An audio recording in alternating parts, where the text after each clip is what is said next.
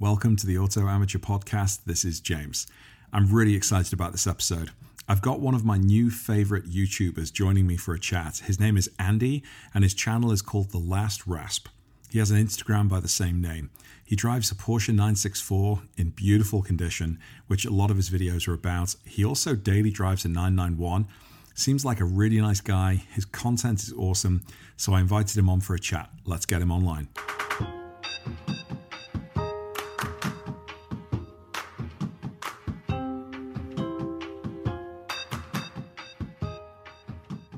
All right, so hey guys, I've got Andy on the line from the YouTube channel The Last Rasp, and the Instagram of the same name. Andy, I've been really looking forward to this. Finally, we've managed to connect live. Yeah, good to be with you, James. It's been a journey trying to make it happen between the two of us. You're in Minnesota, I think, right? That's right. Yeah. And me here in Melbourne, neighbours country. Oh, mate, right. So let's just start there, because there are so many English people I know that grew up watching Australian soap operas, and we love Aussies. And maybe not when you were playing cricket or rugby, because you guys generally throw us around. But we've just got this sort of kinship between the Brits and Australians, and living in London for a while, I knew dozens and dozens of Australians who came and lived in Shepherd's Bush and West London and all of that. So yep. I've always got a soft spot for Australians. But when I came across your channel, I immediately liked the intro. I liked the logo. I looked at your car and thought, wow. And then I heard your accent and I was like, wow, this is it. This is like the trifecta. It looks good. It's got a good car, and there's an Australian kicking around making good content. I'm in. Sign me up. Well, that's it. Thank you. I never thought of it as the trifecta, but I thought the Aussie thing would be the one thing perhaps holding me back. So this is good news. No, not at all. In fact, one of my closest all-time best friends now lives in Sydney. I grew up with him in Liverpool. And when I speak to him, right, he's picked up a little bit of the Australian accent, and I rip him for it all the time. But then he says that I sound a little bit like a Yank, so, I guess that's just fair. But he hasn't picked up any of the comedy Australian slang that he and I would watch as kids and teenagers watching Neighbours and Home and Away. Right. Let's play a quick game, okay? Tell me, true or false, have you ever said any of these words? All right, first off, Drongo. Of course. You said Drongo. Yeah. Use that in a sentence. Yeah, now, don't get me wrong. I don't quite say it with an Alf Stewart style accent, but yeah, I would have said the word Drongo at some point or another. All right, that's one. Fair dinkum. Yeah, but only. Saying fair income's a little bit like drinking Foster's. It's that thing that people think of as being an archetypal Australian phrase, but not many people actually say it. Okay, all right. And there's another question. Do you drink Foster's and Castlemine 4X? No.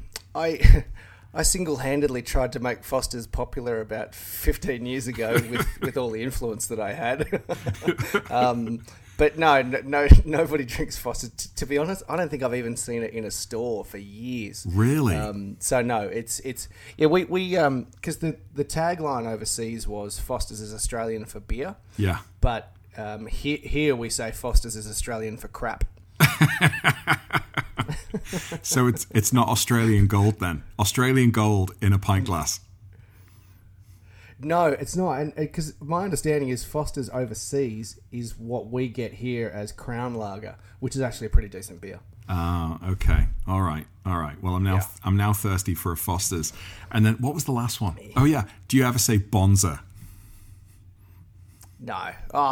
Again, maybe as a joke. I used to travel to I used to go to Toronto all the time, and whenever I was in Toronto, I'd really dial up the Aussie stuff.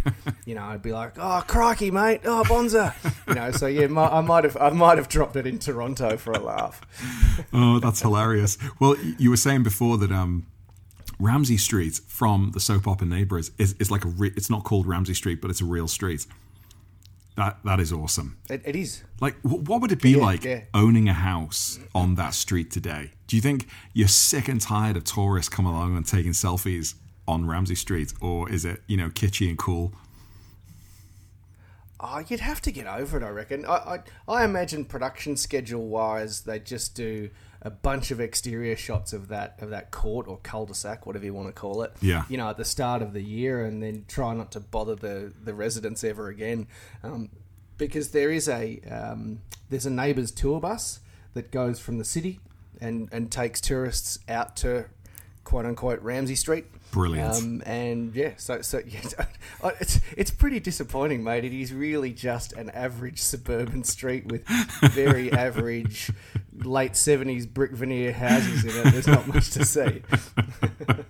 Don't spoil the dream for me. And there are probably loads and loads of Americans at least listening to this podcast now going, what the bloody hell are they talking about? But, you know, guys, you can get Neighbours. I think it's on UK Gold, on Europe, on American cable TV. I've seen it somewhere. Maybe it's BBC America, but it's just been too long. But what amazes me is how many A-list Hollywood actors started off on Neighbours and Home and Away.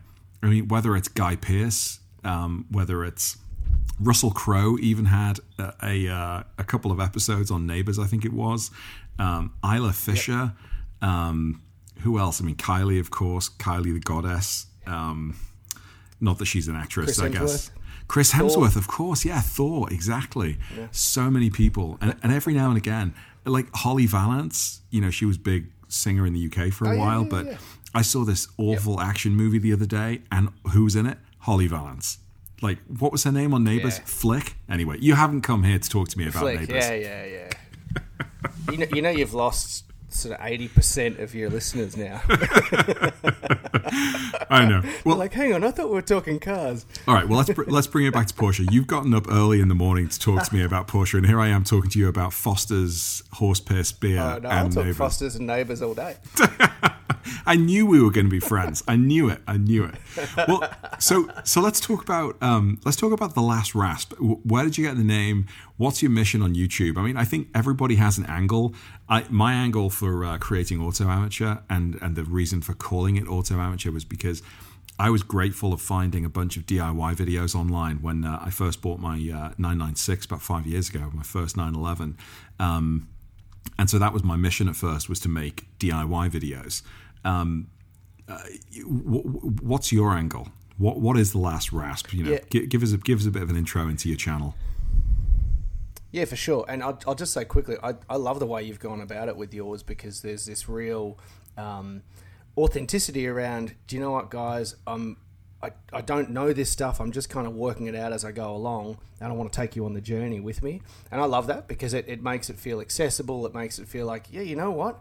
Maybe I'll have a crack at that. Like, I was watching your video last night with the CarPlay update for, you know, the PCM and the 991, thinking, I want to do this. I really want to do this. So I think that's awesome.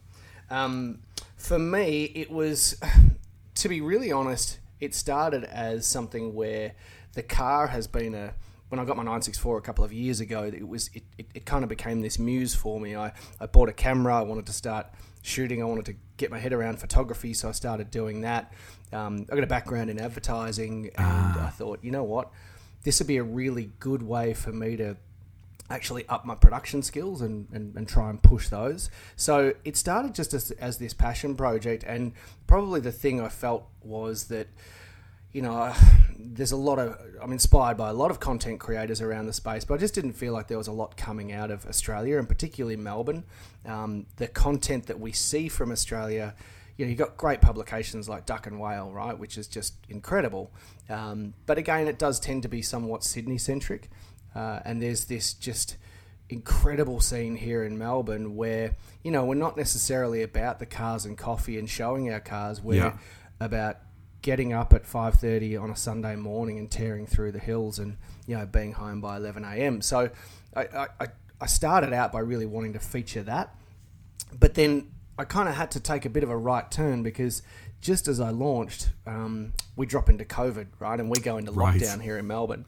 So then suddenly I'm kind of scrounging for content. So what's happened is the angle on the channel's evolved a little bit, where I've really had to make it a little bit inward focused and focused on my car and the things I've done to my car. Yeah. So there's this there's this crop of content on the channel right now, which is very much focused on the 964. But now in Melbourne, as we come out of lockdown, you're going to see more driving videos again, more of my friends' cars. My friends have some amazing cars, which I'm just busting to get out and drive and sort of do coverage on. Yeah. So it's really, to me, it's about this scene in Melbourne and focusing on that, focusing on the cars, the roads, the people, and my car as well as we go along for the journey.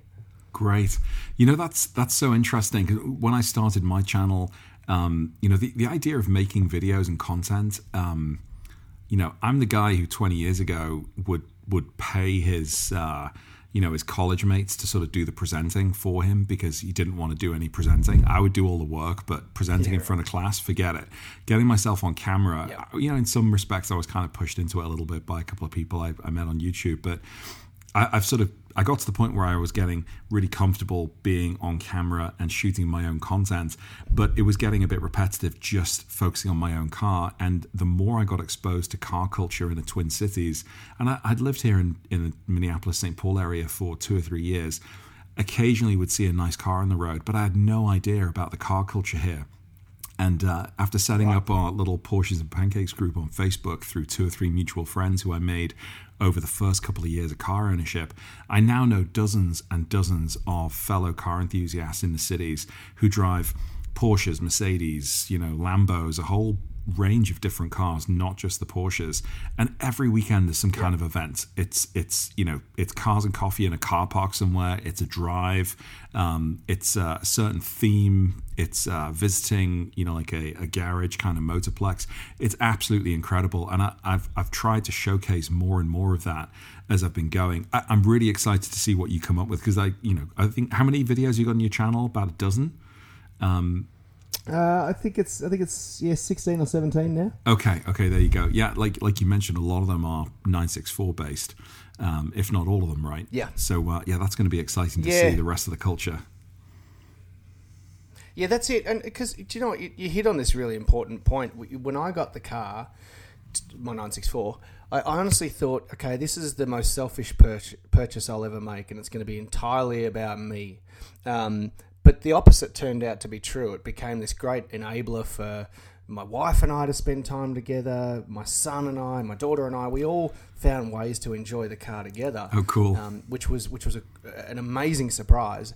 And then also, I had this sort of vision of what fellow Porsche owners were going to be like, and I thought it was all just going to be pissing contests about who earns the most money and who's got the most horsepower, and what I found was actually this incredible group of mates. And you think about what life's like in your 40s.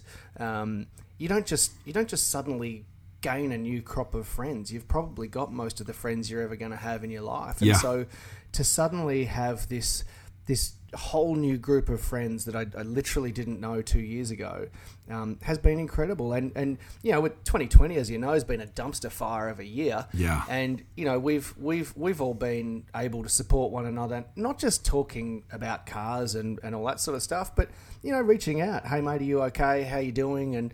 And so they're genuine friendships. So I've gotten so much more out of this car than I could have ever anticipated.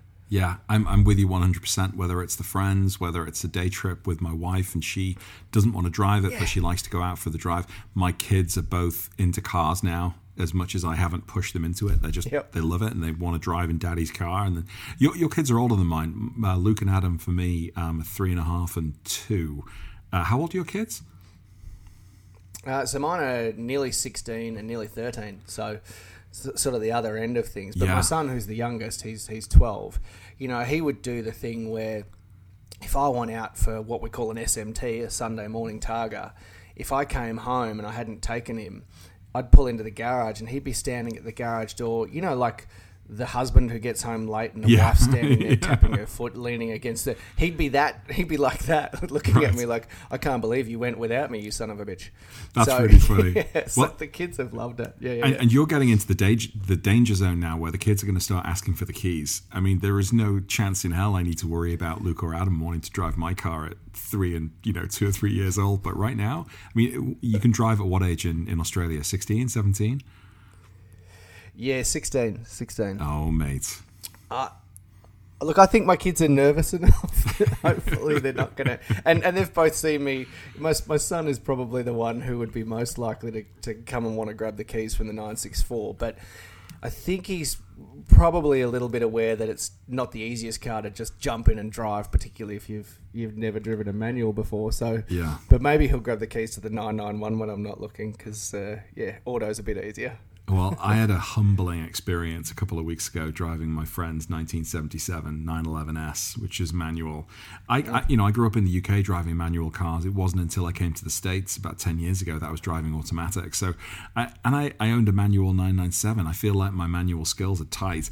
It was embarrassing how bad I was in that 77 911S. I've had so many people comment on the video as well, being like, I would never lend you my car. Oh, yeah. I think it does depend. It depends on the car and the gearbox because, I got a good mate of mine just bought a long hood Targa, and I had a drive of that 2 weeks ago, and it's got a dog leg first, and going from first to second, I just kept grabbing fourth. I just couldn't find it, and I felt this exactly as you talked about. I felt like such a moron, and he's going, "Oh, it's okay, it's a bit tricky." And I thought, "You're being too kind, mate." I ended up saying, "Listen, I want to see what this car can actually do. So, can you please get in the driver's seat and show me what it's capable of?" Oh, that's hilarious. That's so funny. Well, and so I saw your video the other day where you were running down your top 10 mods, and before I make my own video, I wanted to just see if you were cool with me making a similar video because I thought that was a great idea. But I don't. Yeah, the top 10. I think there's plenty of them on YouTube, mate. I don't think I invented that category. So please, go for it. Well, I just figured, I was going to do it within 48 hours of you dropping yours. I thought that might be a bit cheeky. But you've done quite a few nice things to your 964, and maybe folks who haven't seen your video yet, talk through some of your favorites. 'Cause it's a gorgeous car. It's a great setup you've got there. Yeah, thanks. It's funny because the car had been for sale for a little while, and I kept seeing pictures of it, and I honestly wasn't sure about green. I was thinking, do I want a green car? And the day I went and saw it, as soon as I laid eyes on it, I thought, I'm buying this car. And the owner at the time, who's a mate of mine now, I could just tell he was really fastidious with the car and had treated it really well and done a lot of the work that needed to be done just to get it to that really good stage and really good standard. So I had this amazing base to build off. I think a lot of people with these old cars, if they're matching numbers and all the rest of it, they don't want to touch them. They just want to leave them and keep them stock. Yeah. Which I love. I love the stock cars. I love the stock 964s, even with their 4-wheel drive style ride height. I love it all. But I did gradually start making changes, all of them being reversible, but in reality, I'm probably too far down the rabbit hole now to ever want to reverse them. So, look, there were things like, I think it was number 3 in my list is my steering wheel. Oh, which sounds like a really obvious one. Anyone can pick up a Momo steering wheel anywhere. But I found out that Momo had this incredible program where you can go on their website and design your own wheel, which I just think is amazing. So, so I got a Mod 7, which is, again, pretty common, popular wheel. But to be able to choose the leather on it, choose the stitching, choose the color of the Momo logo, all of this stuff, it was just so cool. And then when it came in this. It's a little bit like when you buy an Apple product and the packaging is amazing. It was the same with this. It was in this special box, and it had a certificate of authenticity signed by the CEO of Momo, and you could see it was real pen. It wasn't just some stamp of his signature. And I thought it was just a great experience buying that steering wheel. So that's one of my favorites. And then obviously my wheels are the number one. Yeah. When I bought the car with, it didn't need anything spent on it, but about a month after I got it, I was having lunch and I just stumbled across this picture of a green 964 on gold LMs, and I thought, gold wheels. I hate the idea of gold wheels, but geez, they look so good.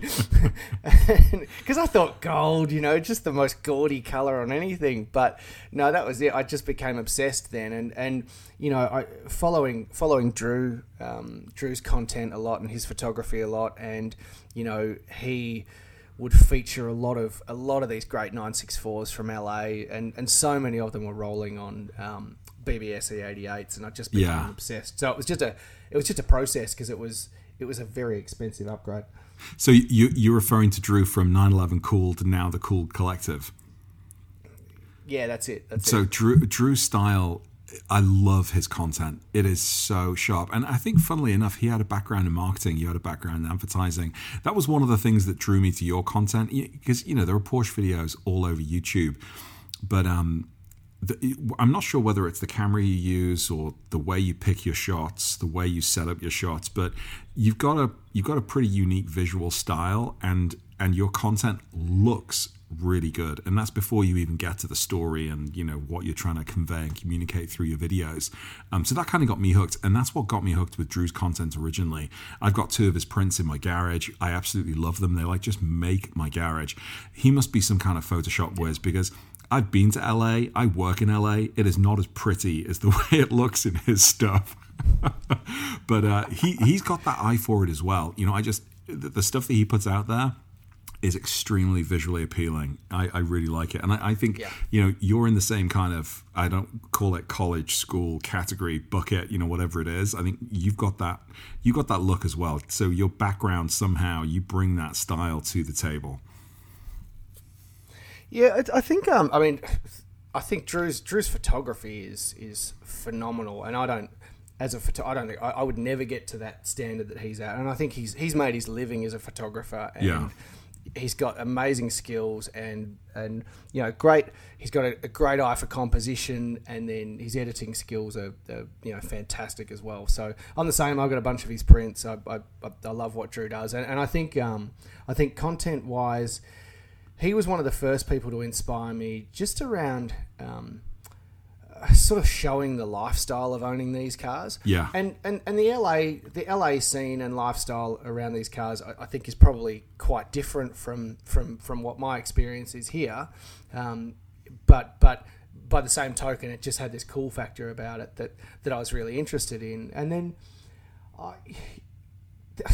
then, James, there's so many people making content that just looks epic to me. Yeah. And my thing is, if I can learn something new with each video, if I can learn even just a little trick in post-production or a little way of shooting something that I hadn't thought of before, that's sort of it's what I want to try and do is push that visual element and make it as good as I can. I don't know about you, but I still feel like a complete dick when I talk to the camera.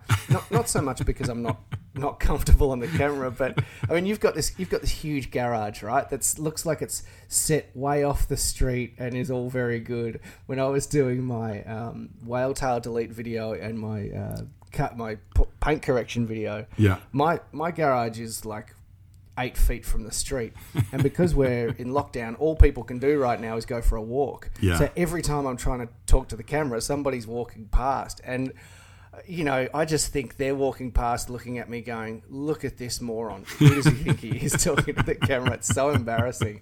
So I don't know how guys get comfortable doing it, because I'm not yet.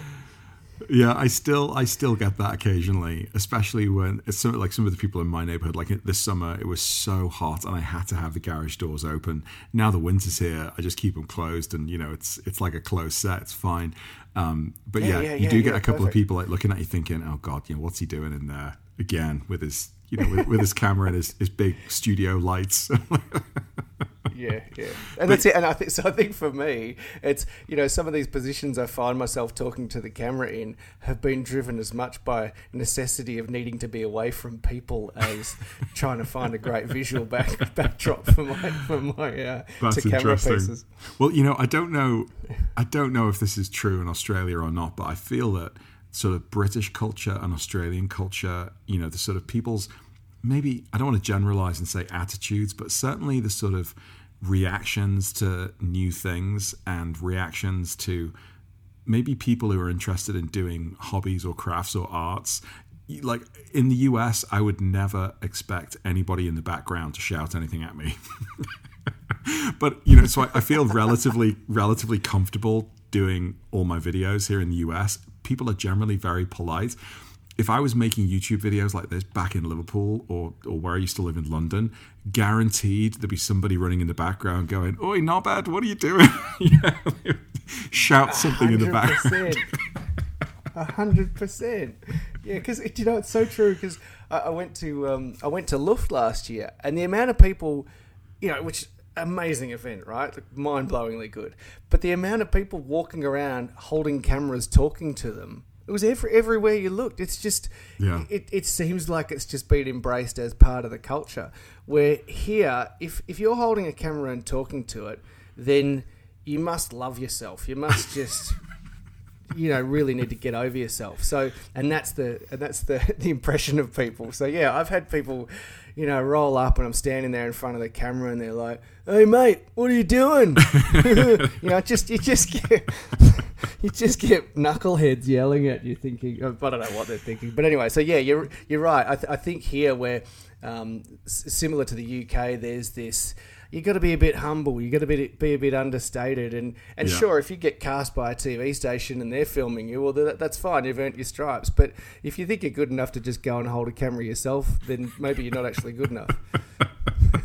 Oh man, it makes me giggle. Absolutely makes me giggle. So I've noticed you've been using your drone a little bit in some of the videos. What's the culture out there like for drone photography? Because while people over here are used to seeing people taking selfies and recording themselves on video, I do still get quite a few kind of passers-by stopping, almost questioning whether I'm allowed to fly my drone in certain areas, even though I always check before I go out. It's still a bit, I wouldn't say taboo, but people are still quite weary of drones. What is it like for you down under? Look, a little bit the same. I mean, I use them. I can't fly a drone myself. I'm somewhat embarrassed to admit. And at some point, it's to be honest, like every time I see one of your videos or every time I see one of Cars with Luke's videos. And he's got those damn Swiss Vistas, right? So everything looks $1 million. But yeah, I just think, damn, I've got to get out with the drone. So I've got friends who have them who I've used on some of the driving videos we've done. I've got a good mate Kale who's pretty handy with his, and so I just sort of lean on him for footage when I need it. And so typically, if we're shooting with a drone, we're not really near anybody, we're out in the bush somewhere, so there's never been any issue with it from my perspective. Mind you, I know that if I was to use one in the more suburban areas, there's a body over here called Casa who would be all over you, and they actually go so far as to trawl through YouTube and Vimeo looking for drone shot Melbourne. Oh, really? And making and actually looking through drone footage to make sure it's been done legally, and then if it hasn't, sort of tracking down the creator and smacking him with a big fine. Oh wow, yeah. So they're like policing. So you got to be careful. Yeah. I think over here you just you probably worry about your average farmer shooting your drone out of the sky with one of the 500 million firearms we've got in the country. That's what I worry about. I love that. I'm sure it happens. So this has been really fun. So tell me, have you got any more plans for mods for your 964? Have you got anything, or are you done now? Are you settled in? That's it now. No more tweaking. Oh no, I'm never done. Look, I need to do. It's almost there, right? And I mean, it's funny because I know people go on this journey with their cars where they do all the mods, they get it perfect, and then they sell it. That's so not my mindset with the car. I can't ever imagine myself selling it. Partly because, I just adore it. Yeah. But also, I just can't imagine going down the path again and starting again. So now, look, the only thing really left to do now, from my perspective, is the interior. Yeah. I was going to do that this year, so that's recovering all the seats, new carpet, the whole box and die. So I was going to do it this year, but then I foolishly decided to go and buy a 991 instead. So I had to put those plans on ice for a little while. I was really confused when I saw that because I've only known you as the 964 driver, and then there were photos of a 991. I was like, what's going on here? And so that your 991 is the daily. Yeah, which and I bought it right in the middle of lockdown, and so the way lockdown worked here in Melbourne, not to bring the conversation down to COVID, but was that we could only travel within a 5 kilometre radius from our house, which is I don't know, 3 miles maybe. Yeah.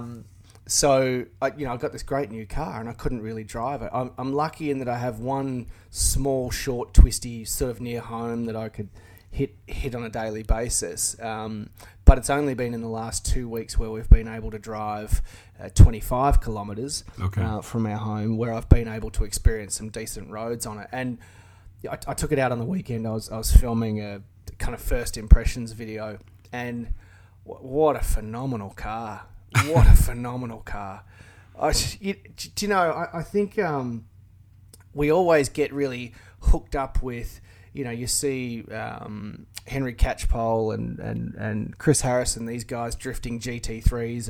And our imagination is all captured by the GT cars and the turbos and the like. And it sort of means that the base Carreras and the Carrera S's kind of get relegated to, they're the cars that doctors and lawyers drive. Yeah. But they're still immensely capable cars. Oh, yeah. I can't believe the way this thing, the way it corners, the grip, the way you can spot the exit of a corner, bury the foot, and just get absolutely slingshotted out of it with just you can travel very, very quickly, very, very easily.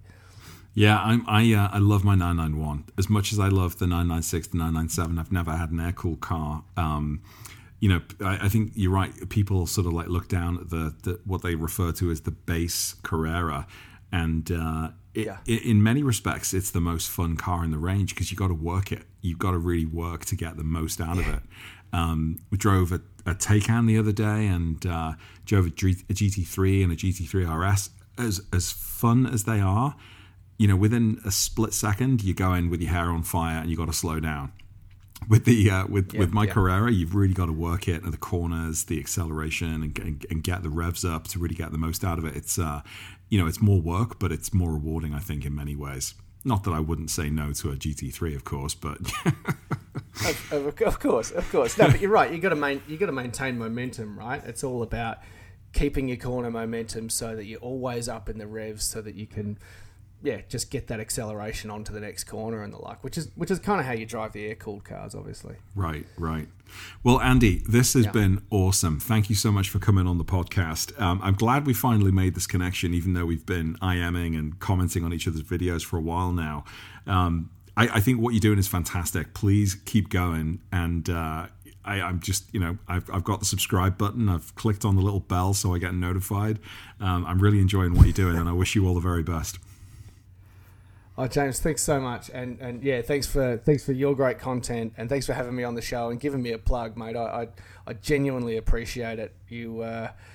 I'm looking at my numbers. I've got a couple of hundred subscribers at the moment, and I look at yours and I think that is a mountain I'm yet to climb. So kudos to you, mate, and thanks so much for having me on. I really appreciate it. Cheers, Andy. That's Andy from The Last Rasp. Thanks so much, mate.